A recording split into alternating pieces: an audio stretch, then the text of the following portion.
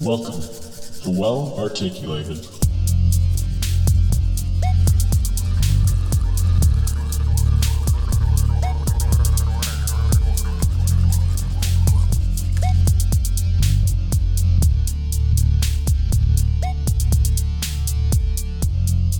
Hey guys, how's it going? We are back.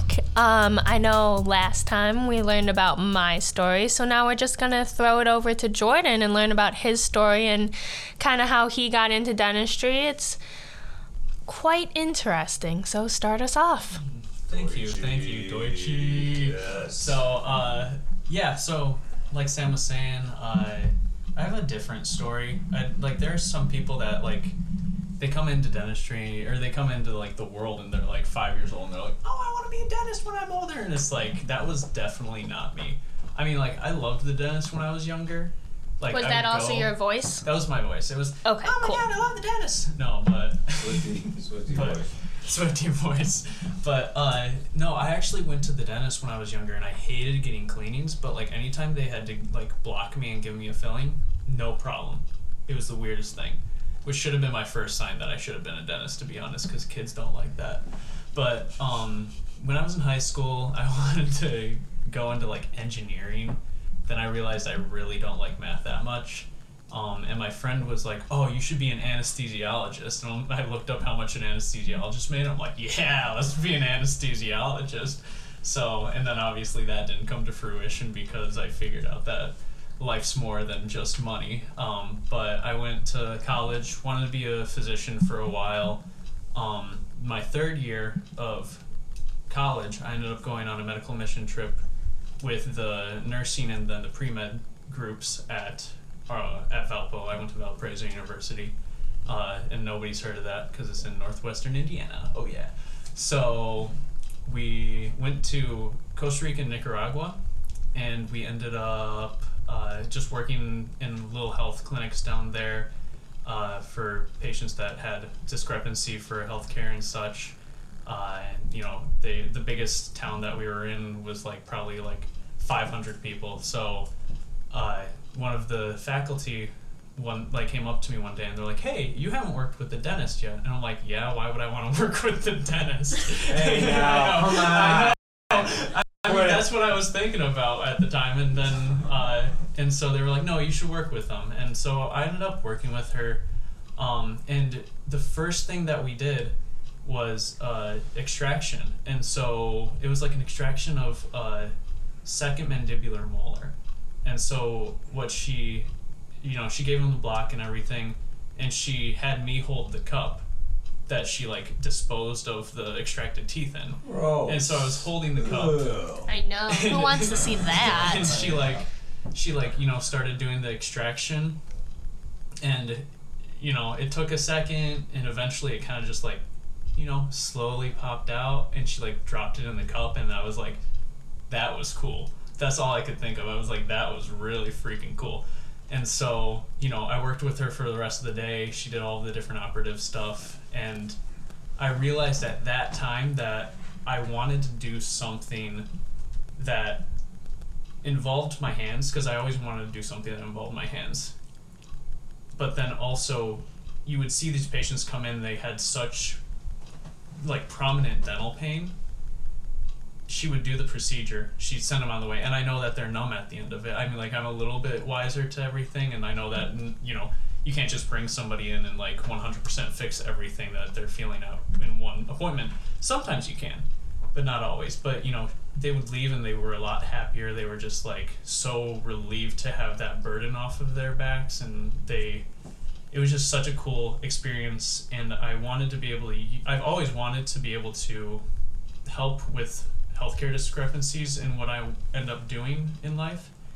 And I saw that as a good avenue for, future work. We've got, we were talking about the last time, we have Mission of Mercy that you can do in Illinois here.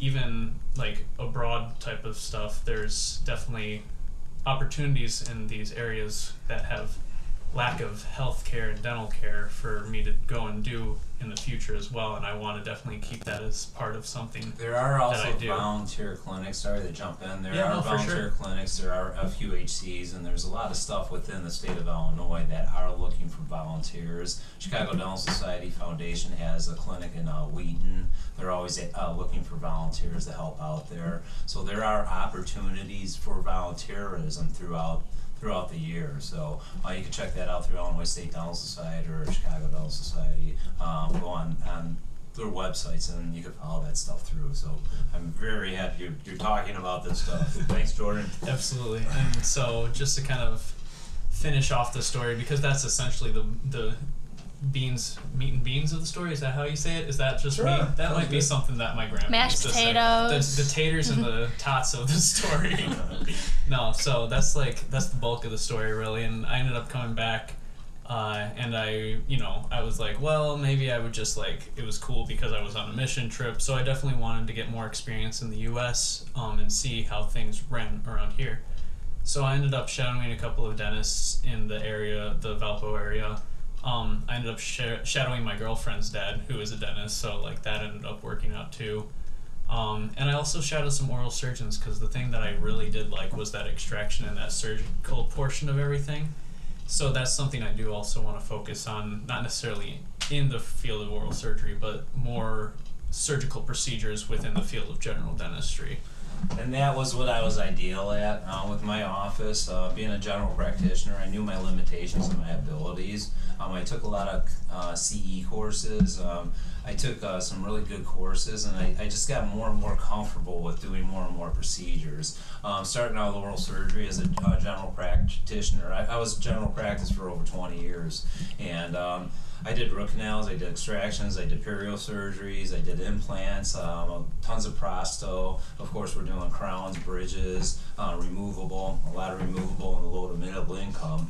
But with the surgery aspect of it, I started out with just easy, simple extractions. Then, some root tips are easy to get out. Then I got into third molars, and once I got easy doing some third molars, you start flapping those out. And then after you flap those out, then you're getting more comfortable with a perio surgery. Then maybe you'll do a crown lengthening. Then after a crown lengthening, then maybe you'll do a quadrant flap surgery. So there is abilities through being a general practitioner that you can really grow into as long as you know your limitations. Because as of course we talked before, things are irreversible too. So you don't want to get into liabilities or anything, but you have to be confident in what you do and you continually grow. That's what practicing dentistry is all about. So thanks, Jordan. Yeah, absolutely.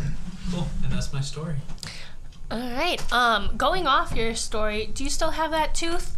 The Way tooth back that we when? pulled? Yeah, Oh, did you no, frame that? No, but I still have my my third molars.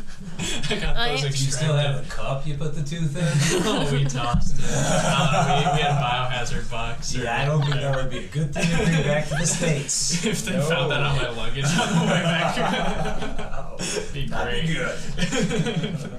Get a little pat down. Have you done any mission trips before? Not out of the country, but one of the most gratifying things I did 3 single weeks in Montana in the Indian reservation Classic for Montana. the Blackfeet Indian tribe, and oh man, that was such a blessing. That was so cool. They're really suppressed out there.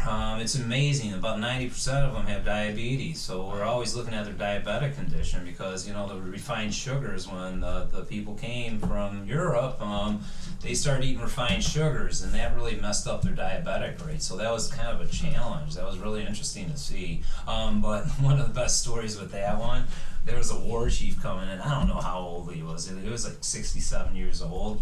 And boy, I had him numb. I knew he was numb and everything. But when I took that thing out, he felt the pressure and he howled. It was a war howl. It was just like, woo! And I'm like, okay.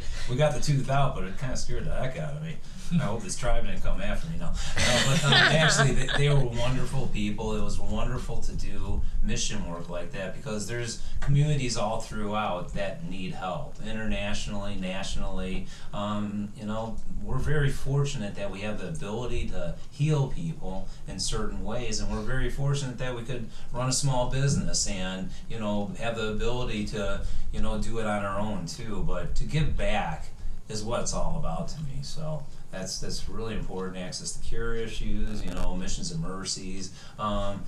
Dentistry is a beautiful thing, and you do have to give back sometime. That's really important in my mind. I think it's kind of a moral code of dentistry. So the cat is meowing right now. So that's pretty good. Going off about giving back, I Dad, know. shut up. You're talking too much. Your time is cut off. You are cut off.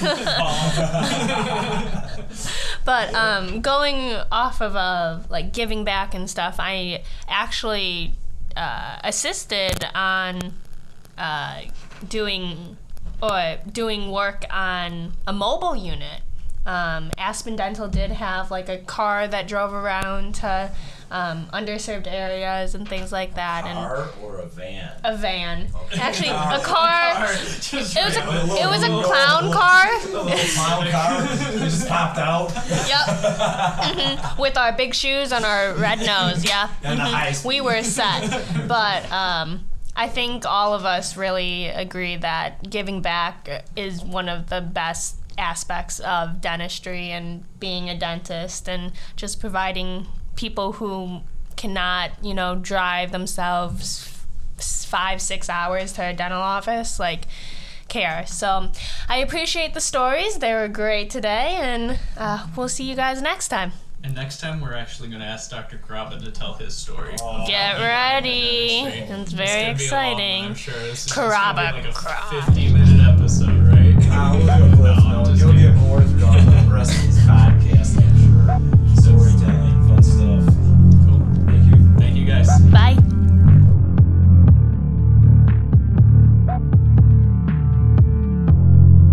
Hey y'all, Dr. Caraba here, aka The Beast from Well Articulated Podcast. Thank you so much for listening and enjoying today's podcast. If you enjoyed this cast and would like to help us grow, follow and subscribe. We will be releasing podcasts every Sunday, new episodes. So we would like to do throughout the week potentially. So it depends on how many are you listening and how quick we can create and grow this. So thank you very much for joining us, and remember to brush those teeth, floss those teeth, and what do we drink after sweets? We drink that water. So thank you very much. Our podcast, Well Articulated, is a creation developed by professionals, dentists, and student dentists. This is an opinion-based podcast for those interested in dental and general health issues, with storytelling and fun facts in between. This disclaimer covers the following entities: Chicago Dental Society, Illinois State Dental Society, University of Illinois Chicago College of Dentistry, Midwestern University School of Dentistry, and American Student Dental Association. Thank you.